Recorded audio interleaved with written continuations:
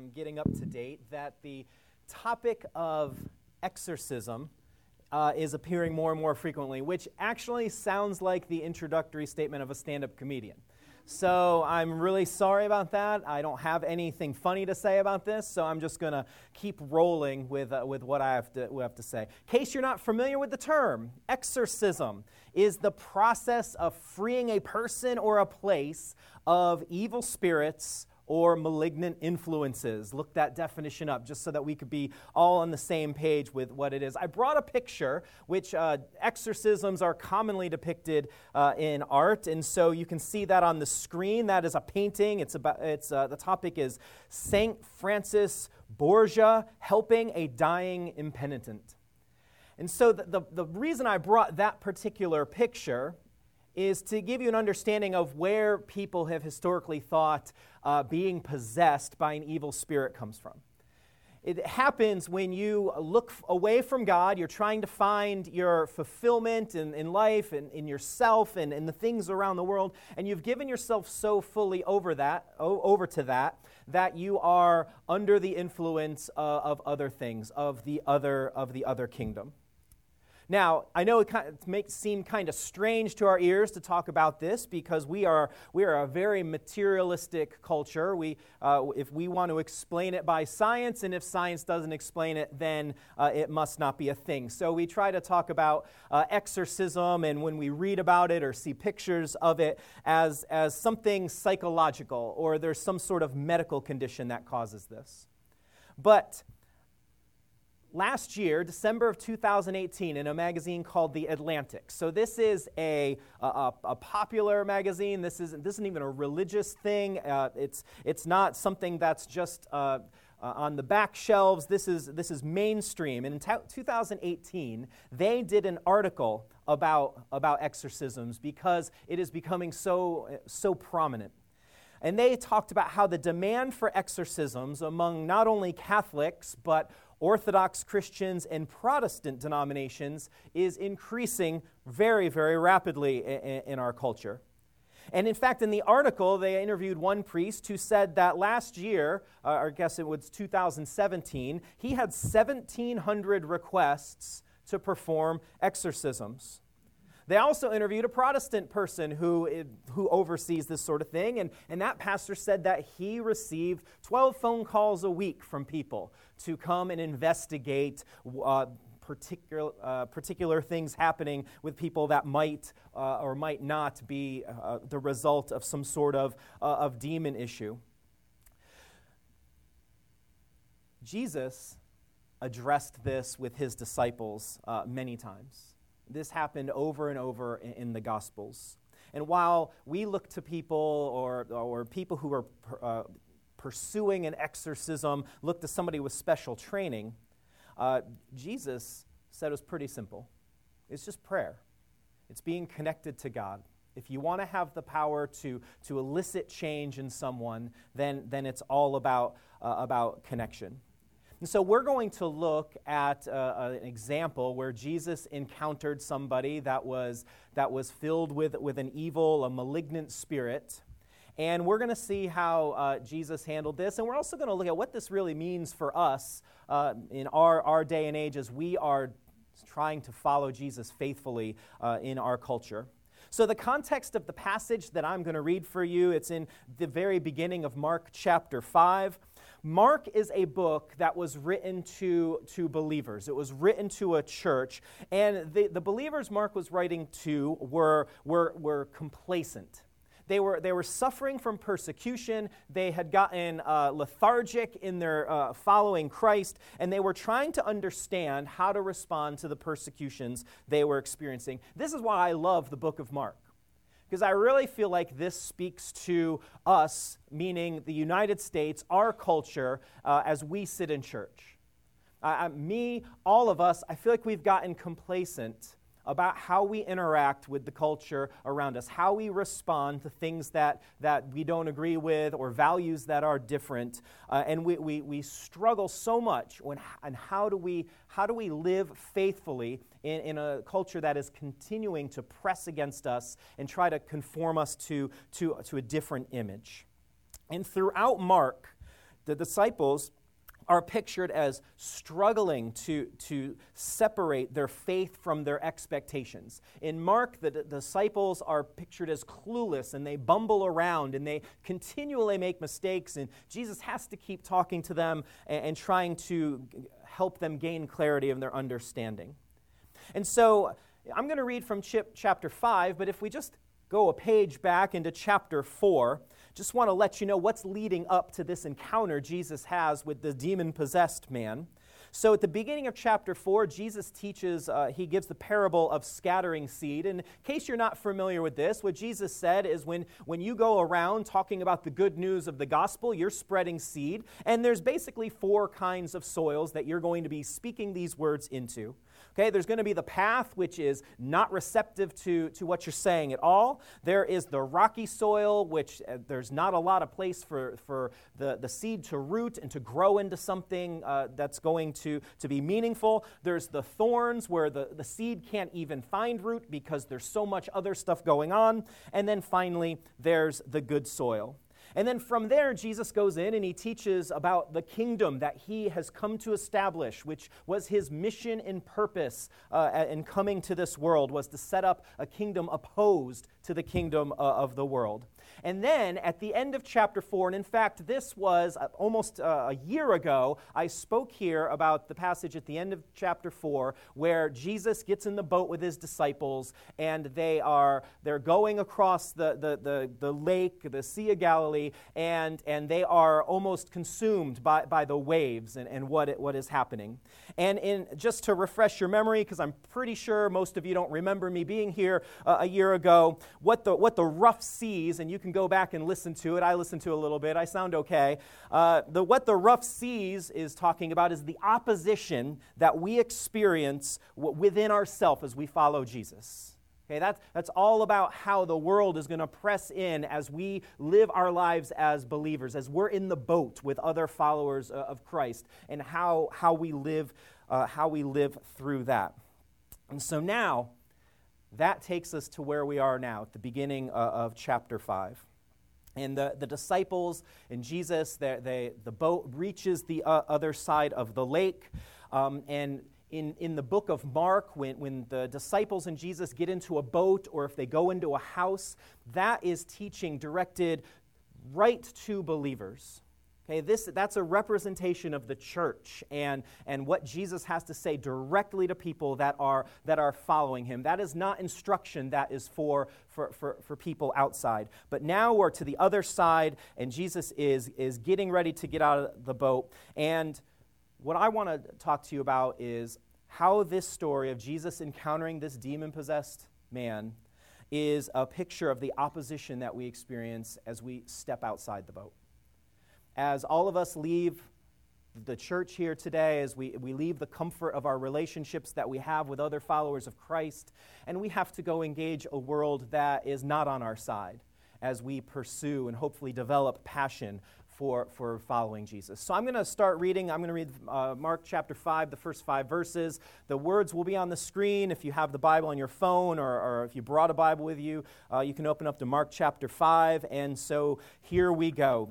They went across the lake to the region of the Gerasenes, where Jesus got out of the boat. So Jesus is leaving the comfort of familiarity with his followers, and he's stepping into the unknown, to opposition territory. A man with an impure spirit came from the tombs to meet him. This man lived in the tombs, and no one could bind him anymore, not even with a chain. For he had often been chained hand and foot, but he tore the chains apart, and he broke the irons on his feet. No one was strong enough to subdue him. Night and day, among the tombs and in the hills, he would cry out and cut himself with stones. So, when the disciples and Jesus get to the other side of the lake, they are now in Gentile country. Okay, they are no longer in Israel. So, first off, if you're one of the 12, you are now completely off balance. You're out of your comfort zone. This Messiah that you've been following was supposed to be Israel's Messiah. He was supposed to restore Israel to its rightful place. In fact, he was supposed to, in their mind, get rid of the Gentile oppressors from being in Israel or around Israel. And so when they are getting out of the boat, they're noticing that everything around them is unclean. Right? We're in the tombs, so there's dead bodies all around. They don't want any, that touching a dead body, being around a dead body makes you ritually unclean. There's a man cutting himself to deform your body. That was another unclean thing. He's naked. He's not clothed. Another unclean thing. They don't want to look on that. We're going to see in a while there's pigs everywhere. Pigs, Jewish people like Muslim people that we're familiar with, they don't eat pork, look at pork, touch pork. That is going to make them unclean. And now we've got evil spirit. And so I'm guessing that as the disciples are stepping out of the boat, they want a hazmat suit, right? They want one of those yellow suits that they can just totally immerse themselves in so that they do not have to have any contact with all this unclean stuff. And what Jesus is trying to show them and teach them in this moment is that the boundaries between the Jews and the rest of humanity are being eliminated.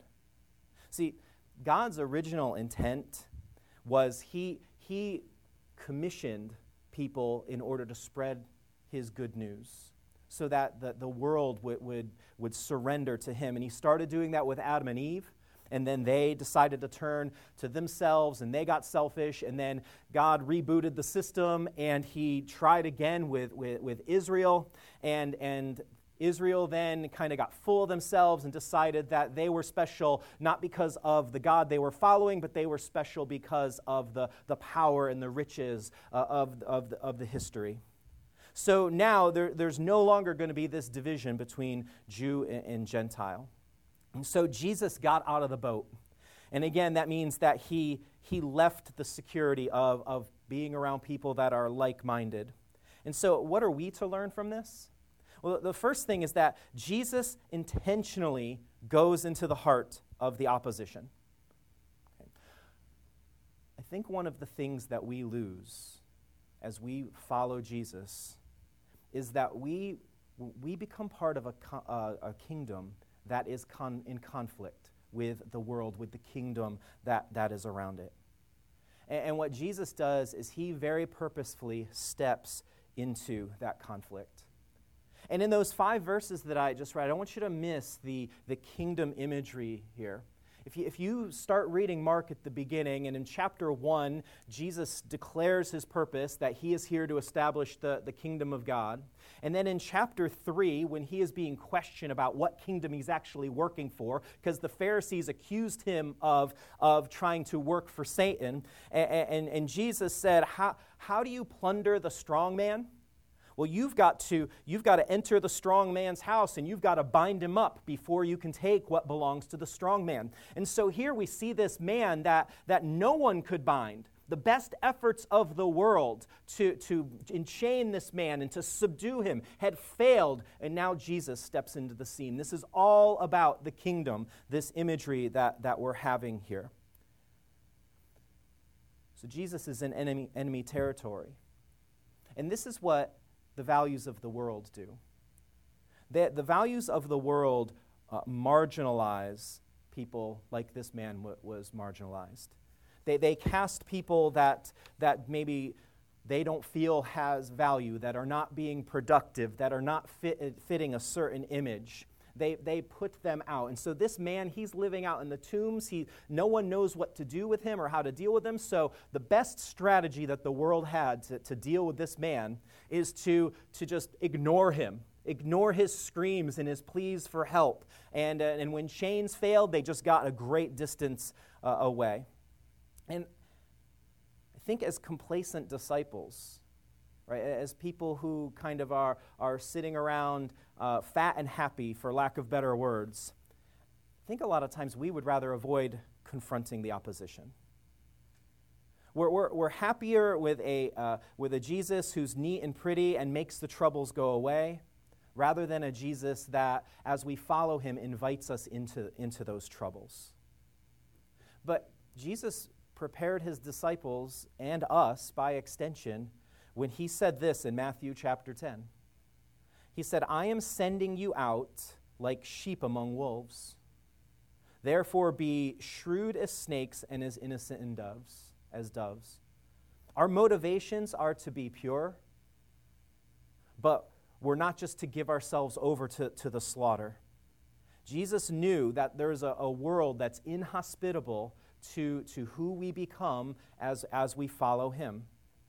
So there's a battle between these two opposing kingdoms. And basically, it's just two different ways of finding life. Where are you going to find life and the life that you want? Are you going to find it in the things that the world says are meaningful or valuable or a priority? Or are you going to be in the kingdom of Christ where God is the king and we surrender to that? Where is the place you're going to find life? And I know as a church, you've heard this message over and over for the last bunch of weeks. You're in a series called Standing Firm. You're in Ephesians. You're looking at the armor of God and how to remain steadfast in the midst of this battle. Okay, Paul, when he wrote that, he's all about the battle imagery. That's why you're wearing the armor of God. And I think that's something that surprises us if we think about it, right? Jesus was supposed to be a man of peace. Right, but now we've got this battle imagery. Okay, we expect Jesus to be docile and accepting instead of having this warrior mentality. Now, I just want to also preface this, and I know you've heard this. I know Anthony has said this. Don't get distracted by the battle imagery, because Paul also says in that Ephesians passage that our fight is not against flesh and blood, but it's against the rulers and the powers of this dark world. We're here as part of God's kingdom. We're here for rescue, not judgment and condemnation. We want to get other people out of the battle and part of the kingdom of light as it battles this dark world. So let's see how Jesus does this rescue instead of condemnation and judgment. So in verse 6 of Mark chapter 5, when he saw Jesus, so the demon-possessed man, he saw Jesus from a distance, he ran and fell at his knees in front of him. He shouted at the top of his voice, "What do you want from me, Jesus, Son of the Most High God? In God's name, don't torture me." For Jesus has said to him, "Come out of this man, you impure spirit." So, if you read Mark from cover to cover, I think you will be struck by how the disciples don't fully understand Jesus or recognize the kingdom that he is coming to. And that's Mark's device as he writes this. He wants you to be dumbstruck by how ignorant and unseeing the disciples are, so that you can apply that to yourself and say, am I that unseeing as I walk around and as I'm following Jesus? So they didn't understand the type of kingdom that he was coming to build. But see here what we're told the enemy does. The opposition to Jesus knows exactly. They're very clear about the kingdom and the purpose. And so as we read or as we hear these words, they serve as a reminder. They become a mirror for our complacency and our fear. If the enemy is really clear about what kind of kingdom and how Jesus leads this kingdom, then shouldn't we be just as crystal clear? Jesus is the Son of the Most High God. They knew this. They were aware.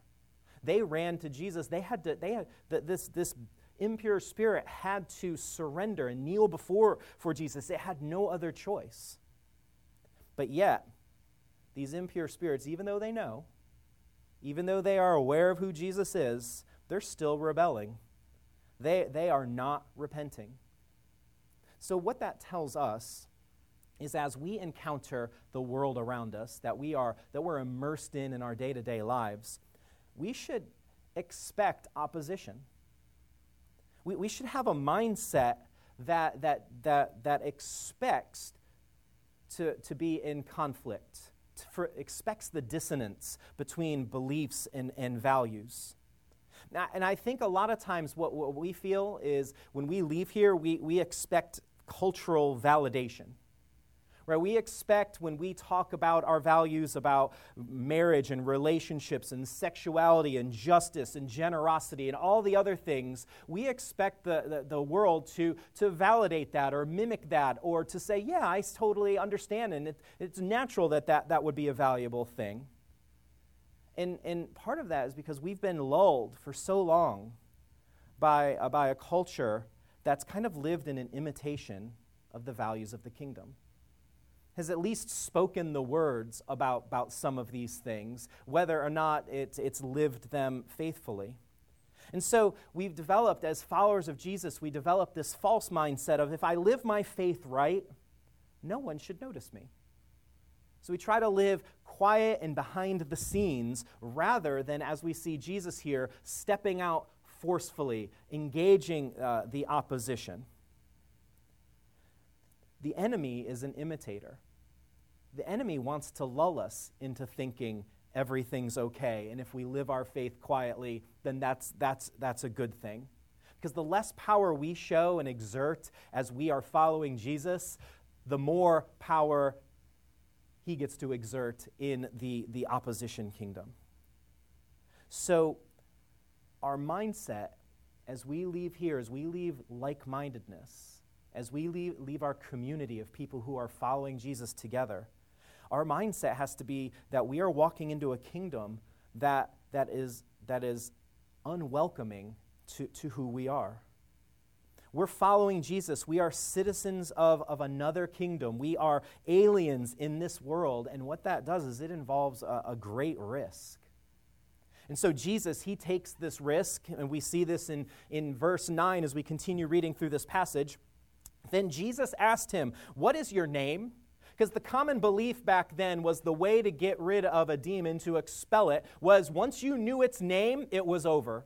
Showtime over. And so the impure spirit, it can't resist Jesus. It says, "My name is Legion," he replied, "for we are many." And he begged Jesus again and again not to send them out of the area. A large herd of pigs was feeding on the nearby hillside. The demons begged Jesus, "Send us among the pigs, allow us to go into them." And he gave them permission. And the impure spirits came out and went into the pigs. The herd, about 2,000 in number, rushed down the steep bank into the lake and were drowned. It's kind of funny here that this impure spirit calls itself Legion, because that would have been another dig at the Jews, at the Jewishness of the disciples, another reminder of Roman occupation, because that's what the Roman kingdom called their groups of military men. They called them their legions. And the Roman Empire was yet another in a long series of attempts of mankind to create a kingdom that doesn't require the creator.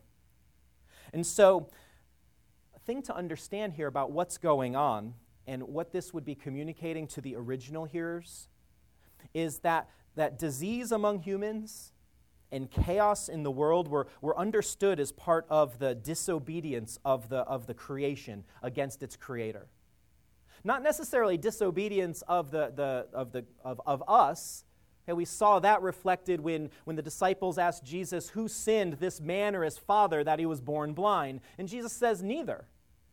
Okay? But the whole creation is in disobedience. And that's why there's disease among us. That's why there's chaos. That's why there are evil and impure spirits going around to take advantage of this.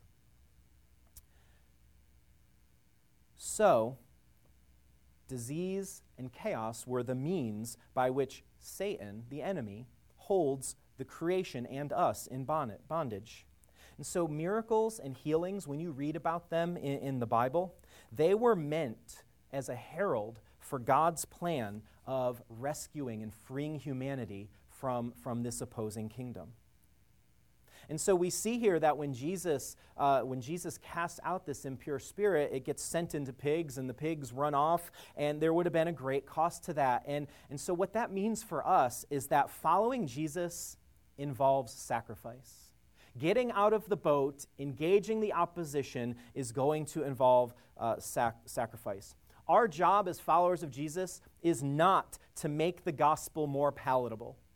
It's not to explain away. I think a lot of times when we're trying to talk about Jesus to other people, we try to do this in a way that we want to keep people from making a sacrifice. No, following Jesus is not a painful process at all. It's going to make everything better, and it'd be great if that were true.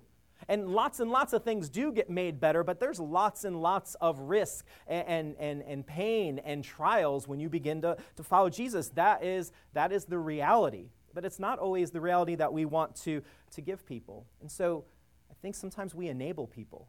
And we say, you know what, the things you do, you don't need to give up any of those things. It's all good. And Jesus does love us all where we are. But he doesn't love our disobedience.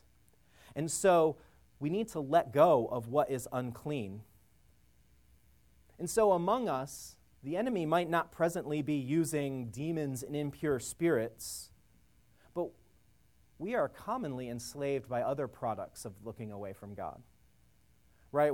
Debt, because we're trying to buy things and make ourselves feel better that way, or anxiety, insecurity, anger, busyness, abuse, perfectionism, image, all of these things, and a list longer than I could read in the 40 minutes Anthony gives me to talk to you today.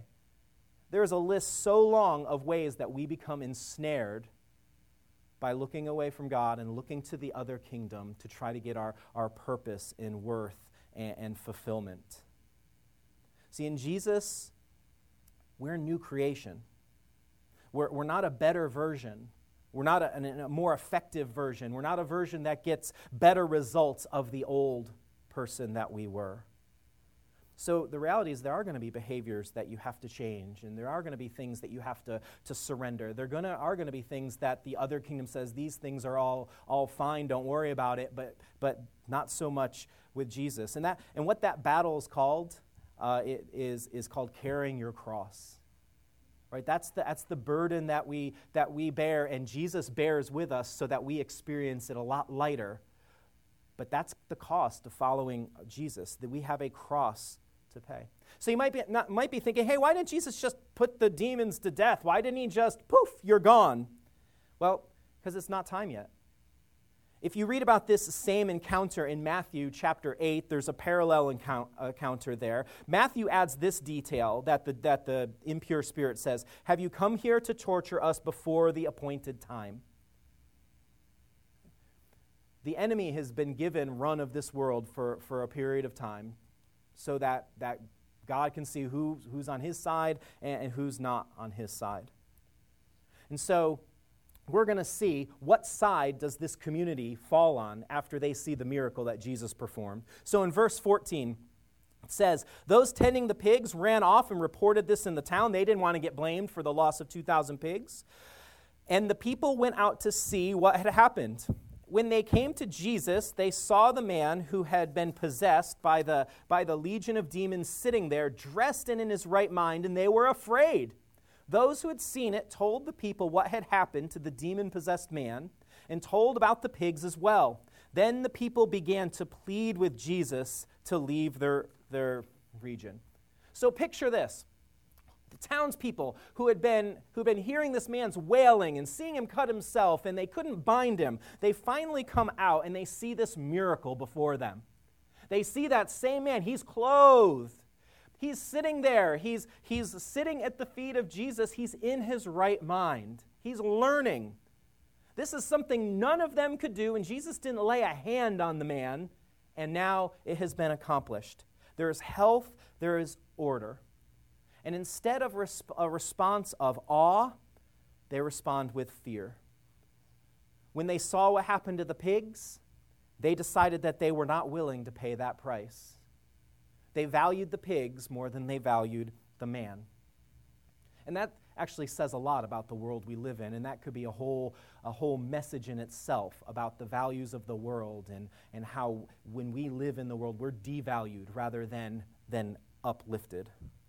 Salvation had come to this community, and they withdrew from it.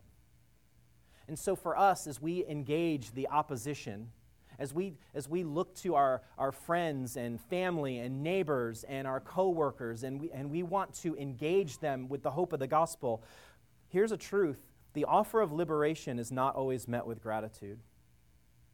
This community, they begged Jesus to leave. They said, "You just got out of the boat, please turn around and get back in your boat and go back where you came from. We do not want any of this here." And so we have to be aware of that. For some, the price of leaving the old ways, of releasing their grip on what's unclean, that's going to be too high. They can't give up themselves. They're too bound up by it. And all we can do is we can spread seed. And we can hope at some point that hard, rocky soil or that path or the thorns, whatever it is, hopefully at some point, maybe through our persistence, that soil changes. Because it's not until the soil becomes good that the root gets planted and then the tree of life sprouts. You might get blamed for making things worse for people. That's the mindset we have to have and cannot be surprised by. This is how Jesus relates this to his disciples in John. He says, if the world hates you, keep in mind that it hated me first. If you belonged to the world, it would love you as its own. So when we upset the apple cart, so to speak, we shouldn't feel bad about that. We should rejoice because we are following the very same footsteps of the Savior that we are following. The world hated him. The world put him to death to get rid of him in the message and the new kingdom that he came to start. And so this warning is for us. If we meet the opposition and instead of standing firm, if we compromise and we seek validation, then we're trying to become one with the world rather than one with God. Now, this is not an invitation to be a disagreeable person. Okay? So this is not an invitation to walk around with condemnation and judgment and pointing out every wrong thing that people do. That is not the style of Jesus. That is not what he is inviting us to do here. Because if the world hates you because you're a disagreeable person, okay, that's justified. Okay? We are to look different as we wage this battle. We're to love our enemies. We're to have compassion on them. We're to offer kindness and meet their anger and hatred with love. Because they hate the one who is forming the root of who you are. And so as we finish up this story, I got a couple more verses to read. Mark chapter 5, this is verse 18. As Jesus was getting into the boat, so Jesus said, okay, if I'm not wanted here, I'm going to go. It's no big deal. As Jesus was getting in the boat, the man who had been demon-possessed begged to go with him. By the way, this is a complete contrast to the disciples who are portrayed as selfish and trying to follow Jesus to get what they want. This man is begging Jesus to go with him, and Jesus did not let him, but said, go home to your own people and tell them how much the Lord has done for you and how he has had mercy on you. So the man went away and began to tell in the Decapolis how much Jesus had done for him, and all the people were amazed. So this is the response of the good soil, right? This is the, I want to be closer to you, Jesus. I want to follow you. I want to go wherever you are. I want to be right there at your feet. And he begged and begged. That's a contrast to our complacency as we are immersed in media and technology and entertainment and in distraction. I don't know that any of us, and when I say us, I'm including myself, I don't know that any of us are begging Jesus, can I just follow you a little further? But Jesus gives him clear instruction. Everybody does not have the same role. Jesus said, you're one of my followers now, but you're not one of the 12. Sorry, those positions are filled, but here's what I want you to do. And he tells him how to overcome the opposition. You overcome the opposition by telling how much the Lord has done for you. He tells him to go into the Decapolis. Now, in case you don't know what that is, Decapolis means 10 cities. There are 10 cities just beyond the border of Israel. So 9 of the 10 were in Gentile country. They were the eastern front of the Roman Empire. 2 of the cities are in modern-day Syria. 7 of them are in Jordan. 1 is just inside the border of Israel. And the man was to go around and spread the seed. That's why I mentioned that at the beginning of chapter 4. He was to go around and spreading the seed of the good news of what the Lord had done to all of these areas that had no familiarity with the God of the Bible and were indifferent to that. God uses broken people. No one here is perfect. But if you're a follower of Jesus, if you're changed, if you're developing that root, if you're working it out, then God is using you. And just as I wrap up, I want to show you what impact I'd like to think that this guy had. If you flip ahead to Mark chapter 8, there's a miracle there where Jesus feeds 4,000 people. That because such a huge crowd had come to hear him speak and to hear the hope. And by the way, the 4,000 was just men. It didn't count women and children. So it's probably 8,000 or 10,000 people actually had come to hear Jesus and listen to what his words. Do you know where that feeding of the 4,000 took place? In the Decapolis. So in my mind, I just have this picture of this man went around and he's spreading all this seed. He's telling people what the Lord has done, and they're reacting now with amazement because maybe that one community didn't want to pay the price, but maybe there were others that were looking for something different. And so they went to hear Jesus. He filled up a 10,000-seat auditorium by telling people what the Lord had done. So in this region where there was once fear, there was now a receptivity in the crowds. And that's the picture for us. We should be so consumed with Jesus in our lives that we cannot wait to tell people what the Lord has done. This is the way to overcome opposition. This is what that scary word evangelism is. Okay, evangelism doesn't start with having a list of scriptures to bring people to. It's about telling people what the Lord has done with you. You have to internally stay rooted to who Jesus is, and then you are externally able to say, this is what Jesus has done and is doing in my life. This is the change in me. And it becomes a very natural thing when it's just a fruit of who you are. And so this is the thing that as we roll out to the end of our service here, this is what I want you to meditate on. What has the Lord done for you? Because maybe this is the problem as you're engaging the world. Maybe you don't know. Maybe you need to learn a little more how meaningful it is that Jesus paid a ransom for you before God. Maybe you've become so complacent that you're disconnected and God isn't doing anything with you right now. You're just adrift. And maybe it's time to renew that connection and that root and that commitment. It is never too late. God is patient. You see it in Mark. He's patient with his disciples as they bumble into each other and argue about who's the greatest and wanting to be in Jesus' right and left and have the positions of prominence in the kingdom. And Jesus has to constantly rebuke them. He never gives up on them. And he doesn't give up on us. Think about your life in Christ. What is it that the Lord has done with you? What can you tell people as they stand opposed? Pray with me, please.